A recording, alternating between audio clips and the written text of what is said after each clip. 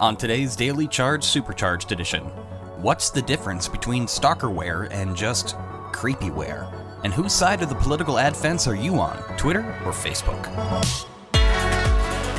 So I actually have a question for you, Alfred. Before we got the show started here, you actually had to correct me because I did refer to this Instagram app. What's it called again? Like Patrol. Like Patrol. God, that just sounds so dystopian. You had to correct me because I called it stalkerware, but it's not stalkerware. Could you further describe or just help differentiate why it's not stalkerware? Yeah, so stalkerware is a specific type of malware most of the times. It disguises itself as oh, this app is for parents who want to keep track of where their kids are, or if they're talking to pedophiles online. But the thing is, they'll put it on their girlfriend or boyfriend's phones, and they don't know about it. And then it'll send location data. It'll send everyone messages that they've texted. It'll send their emails. Is that legal? No. Okay, good. I didn't think it was. Yeah, it'll send a lot of that, and then it's used by a lot of abusive partners. So the reason why Like Patrol is not like that is because your location data, all that stuff that stalkerware siphons off is private information. Whereas, when you're liking somebody on Instagram, that's public. People can see that. The only thing that makes Like Patrol incredibly creepy is that it basically makes it incredibly easy. If I wanted to know every post that you've liked, I'd have to go to posts that you might have interacted with and check to see every single one of them. Whereas this, it kind of just automatically scrapes it and then just then sends you notifications about it. So that is the big difference here. So Like Patrol is incredibly creepy, but it's not stalkerware just because it's not as severe as what stalkerware is, which has ruined a lot of lives. Yeah, again, Twitter makes this really easy, and I wonder if they will ever get rid of this element too. Mm-hmm. I'm going on your page right now. You can see my likes, yeah. Yeah, I can see all your likes. Does it matter? Is it really that important? I don't know, but at the same time, obviously Instagram walked away from this feature, and I wonder if Twitter might do the same thing at some point. This comment from Ryan's got me chuckling a little bit. He says, is it so wrong, though, to like those pictures while on social media? I know this is probably a deeper conversation than they intended today. Yeah, I mean, you should be able to like whatever the hell you want. I completely agree with that. I mean, I also understand that, if you're liking all of these bikini photos and stuff like that, and you're in a relationship, that might be a weird conversation to have, but also, you should be able to like whatever the hell you want. You're also not required to like anything. Just because you're looking at bikini photos, you should not be compelled to, click the heart on them. Yes. Look at whatever the heck you want. And again, stuff can be monitored and tracked online. So, maybe be a little bit more careful with literally anything you do online. It's all trackable, or a lot of it is anyway. It's just interesting to me that somebody thought hey, people are really insecure and jealous of their partners. Let's make money off of it. And that it really goes to show you the hellscape that we all live in with technology. So thank you. I forgot to ask you this earlier. How many total people were actually using this service? Under 300 people, but that's because they were doing a soft launch. They weren't public until the last 2-3 weeks. Yeah, well, I mean, that makes me feel at least a little bit better about humanity, that it wasn't completely. I think if it were free, more people would use it. Yes. Yeah. Yeah, for sure. All right, devil's advocate. It's the internet. You can find anything. Why are you messing around on a public forum looking for bikini photos on Facebook where you know that you can get busted? People are horny, man. People are horny online. I don't know what to tell you. I don't know. They it might be more attainable for them on a social network. They can actually comment and talk back and forth with this person. Or they're already on that social network anyway. So it's more easily accessible, at least in their own mind. I would just never underestimate the stupidity of horny people online. That is so true. Can we get that printed on a t-shirt or something, please? I mean, it's really genius. It's pretty accurate. That's pretty damn good, Alfred. Sorry. Okay, here's a really good one from Michael Brown. In regards to the political ad statements and stances that we've seen taken in the past 24 hours, I can see both sides of the argument. I like that they got rid of political ads, but I feel that the feature was good for a smaller politician. This only gives more power and edge to the richer politicians. Do you think that's really going to be the outcome here? That is actually the exact argument that Mark Zuckerberg has been making for keeping political ads on Facebook. I don't think people have a problem with political ads in general. I think the big problem with Facebook was that they don't mind if people lie in them in political ads. That's an issue. And the other issue here is that they actually have the power to do something about it. Going back again to TV stations are legally mandated to run those ads, whether they're true or false or what have you. So if somebody really, really dislikes something or they feel like it's a dog whistle one way or another, the TV station will be able to say, we have to run this. There's no option here. This is a legal mandate. Wait, can't they just not take ads from like if like it's not like the Trump organization is going and like running ads on like MSNBC and saying like you have to run this? I think there are legal requirements for broadcasters to run political ads for folks that are running for office. I think there were certain cases where no, you can reject ads. Like CNN has rejected. Yes. Yeah. So that was specifically for I think you're talking about the caravan ads. Those were rejected by multiple folks. I think that came from the Trump campaign, and if you recall, that was in 2018 when Trump wasn't actually on the ballot. So it's different if you're running for office. It's considered, some form of political speech or free speech. So your point was that Facebook like doesn't have to adhere to those standards. Exactly. I was right? going to get back to that. That Facebook is not under the same requirement. And as we saw that exactly with Twitter said, look, we're just not going to do this anymore. And again, Facebook is making this as a very philosophical position because Zuckerberg specifically said yesterday that they make less than 0.5% of their revenue from political advertising. So it's not a huge moneymaker for them. They actually put a percentage directed at that specifically. So, I mean, is this just pandering or is there actually some strategy to this? I mean, there's a case for saying that Twitter is just pandering here. I mean, to be fair, Twitter also doesn't make that much money off of political ads. Like, I think it's about the same percentage or maybe less. And they very clearly timed this to dunk on Zuckerberg. Yeah, they did it right before Facebook announced their earnings report. So Jack Dorsey was very clearly trying to make Zuckerberg look bad in this particular situation. And there are parts of it where like there's workarounds for it where they can still run ads like in videos, like political ads in videos, which are really how they do ads to begin with, like on social media. So I think we have to wait and see for this ban to come into effect to see like how much teeth it actually has. Yeah. And again, you're going to see stuff from politicians on Twitter. Yeah. Trump is all over Twitter. But he doesn't need to take out ads to get attention there. Exactly. That's the whole point with Jack Dorsey, though, where he's saying that, like, political attention shouldn't be bought.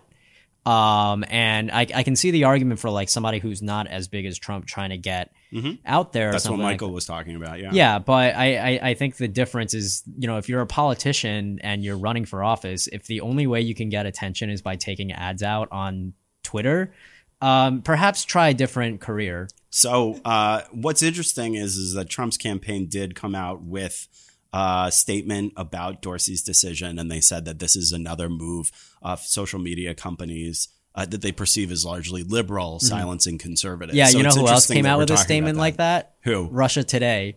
Really? The state-run Russian propaganda organization also said this is just liberal fear-mongering, and Twitter is making caving into that. Good grief. Good side to be on. Yeah, no kidding. I had something I wanted to say, but your reaction kind of derailed me. What did I want to bring up? Help me here. Sally, what did I have before I lost my mind laughing at that? Shoot. Okay, so we have got ourselves a situation here. I never thought I'd say this because for the longest time I kind of trashed it, but I actually think Twitter's becoming my favorite social media platform. Mostly because I've had to completely abandon Facebook because it overtook Twitter's cesspoolery. I don't know. Where do you guys personally stand on this? Like take the news journalist cap off. What do you think about Dorsey's statement? I think that he should go further, and I think they should ban all ads, period. Look, ads are terrible, and, that's how we make our money, but we shouldn't. We shouldn't have advertising on anything. Just have free content out there. Nobody gets paid. Seems pretty cool to me. What is this, Star Trek? What's the matter with you? I don't know what Star Trek is. Oh, Jesus.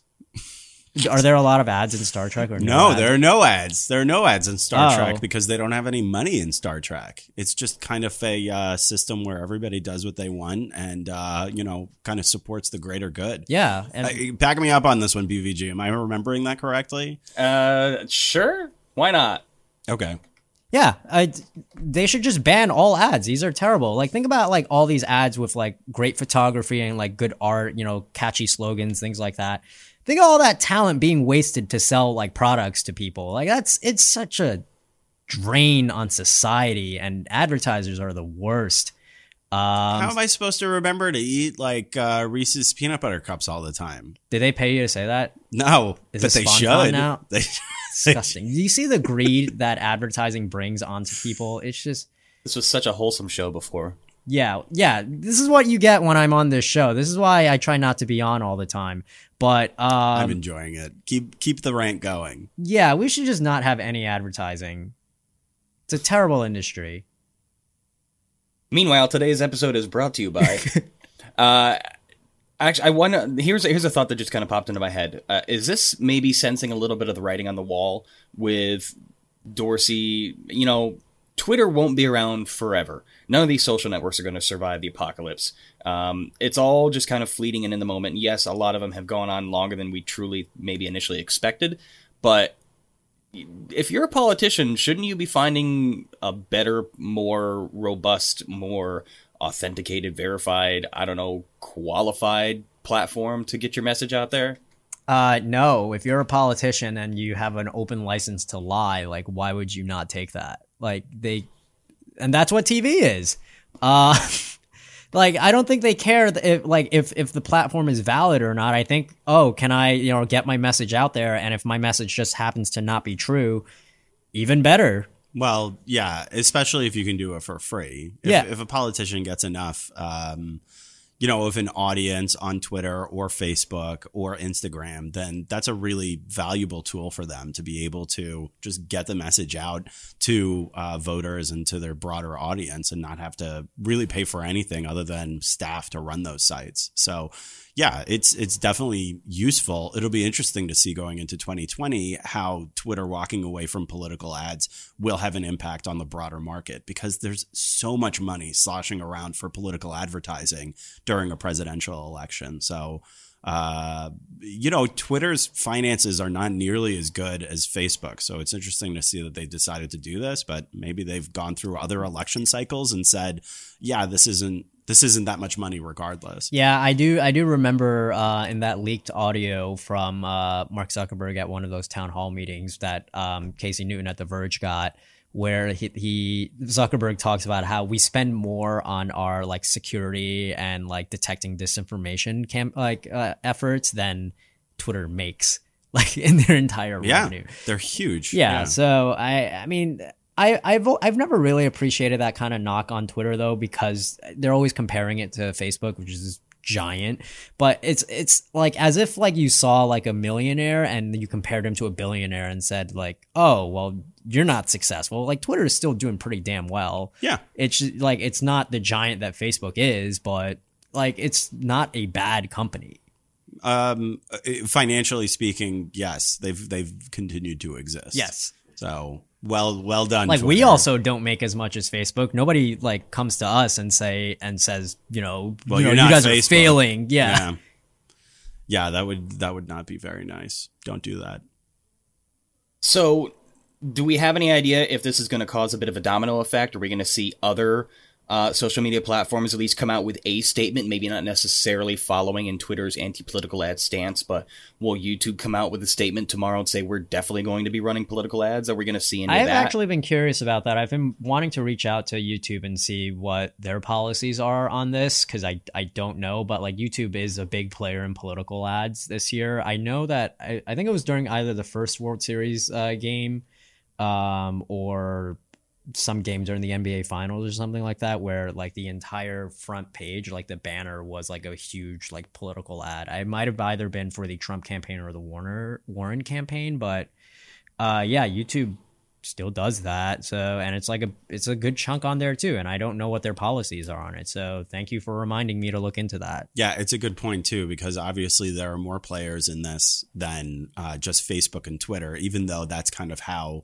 Dorsey presented his argument yesterday. So yeah, like we'll have to find out if other players are actually going to start saying one way or the other. But as it stands right now, Zuckerberg seems to be digging in and doubling down and saying, like, we're not going to change this. We feel like this is something that we want to do, even though their own employees are, signing letters saying that we don't like this. We think that you should really take a different stance because you have the ability to.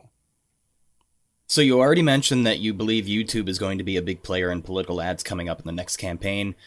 Where else, if people are getting forced out of Twitter, what other platforms do you think are palatable for political ad campaigns? I mean, other social networks you don't really need to pay for that kind of thing. Like you can just do an AMA on Reddit if you want to. Pinterest is mostly like squared off from a lot of these like political right, and you don't really go to Snapchat for this kind of thing either. Yeah, so I mean, Instagram is a possibility, but Instagram is run by Facebook and their policies, so it's not really going to be that different from what Facebook is doing. So I would say Facebook, YouTube, and Twitter are probably the big players here. I mean, as always, I just wondered if there was maybe some kind of like dark horse platform. TikTok. Ew. Sure. Because, I mean, remember back in the day, at the very least, I have very cringy memories of Hillary Clinton on Vine. Oh, yeah, a lot of people were on Vine, but they didn't pay for that. True. Like, they're going to be on, like, as many social networks as they can, but if we're talking about paid advertising, like YouTube, Twitter, and Facebook are the big players here. Yeah, it would be interesting to see if like Dead Tree Media actually benefits from this in some way. That those dollars that are supposed to go to Twitter don't end up going to Twitter, so more newspaper or magazine ads end up getting purchased instead. Yeah. Don't we have our first YouTuber politician candidate? Isn't that happening right now? Joey Salads? No. That guy drinks his own piss. I don't want to talk about this guy. We just lost our universal clean rating that we always have on the podcast. I don't care, He just man. said piss. Is that bad? I don't even want to mention his name, man. Like the dude is a joke. Like I'm not disagreeing. I was just saying that we've actually reached that point where we've jumped the shark and YouTubers are involved in politics now. I'm surprised it took that long. I was just bringing up a relevant segue. That's all. Sorry, like, Alfred. Like the dude is like a race baiter who like drinks his own piss. I know he's an like, idiot. I'm good. Like I'm so glad I don't know who the hell this is. I mean, that sounds to me like he's perfectly cut out to be involved in today's political landscape.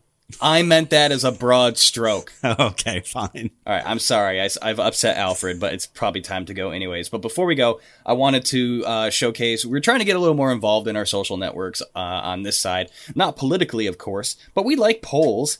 So yeah, let's take a look real quick. Yesterday we were talking about HBO Max with Joan and Roger, and we took a poll out to see what anybody was excited about coming in the HBO Max lineup. House of the Dragon way ahead, obviously, with 56%. Next in line, a pleasant surprise to me, was Dune the Sisterhood, 23%. Benny Gesserit's Live Forever. Then we had Berlanti's DC Comics verse and Grease Rydell High, which I didn't even realize was happening until we looked at things yesterday. Before we shut things down here, are you guys, just because we like talking about TV, any of the lineup in HBO Max you guys give a crap about? Yeah, I voted on House of the Dragon, so I would definitely want to watch that. And then otherwise, people won't stop talking about the morning show for some reason, which I know is on Apple TV Plus. Because of how bad it is. Is that it? I've heard that it's garbage. I wouldn't be surprised. Yeah, I mean, I don't plan on buying any of these services. If any of them end up being good, I will just pirate it. So nice. Stealing is cool. I'm pretty sure there's like a company policy against you saying that on the air, but we'll just have to find out when HR calls us. Are you sure about that? I think there might be. Do crimes. Okay. I'm excited about Green Lantern and Dune, but we already established that on yesterday's episode. I don't know. If anybody's out there, keep an eye on us on Twitter. We're trying to mess around with a few new things, get a few ideas from you guys on how to keep performing the show, finessing the show, polishing things up. But yeah, anyways, finally back at it after a rough couple of weeks. Take care, everybody. Have a great weekend. And Alfred, go ahead and take us out. All right. Please subscribe and click on the notification button, which I think looks like a bell, so you can join us here live on weekday mornings. If you don't mind, we have links in the bottom. And we have audio podcasts that you can subscribe to because we are thirsty and struggling. So for the Daily Charge, I'm Alfred Ng. I'm Ben Fox Rubin. Thank you for joining us.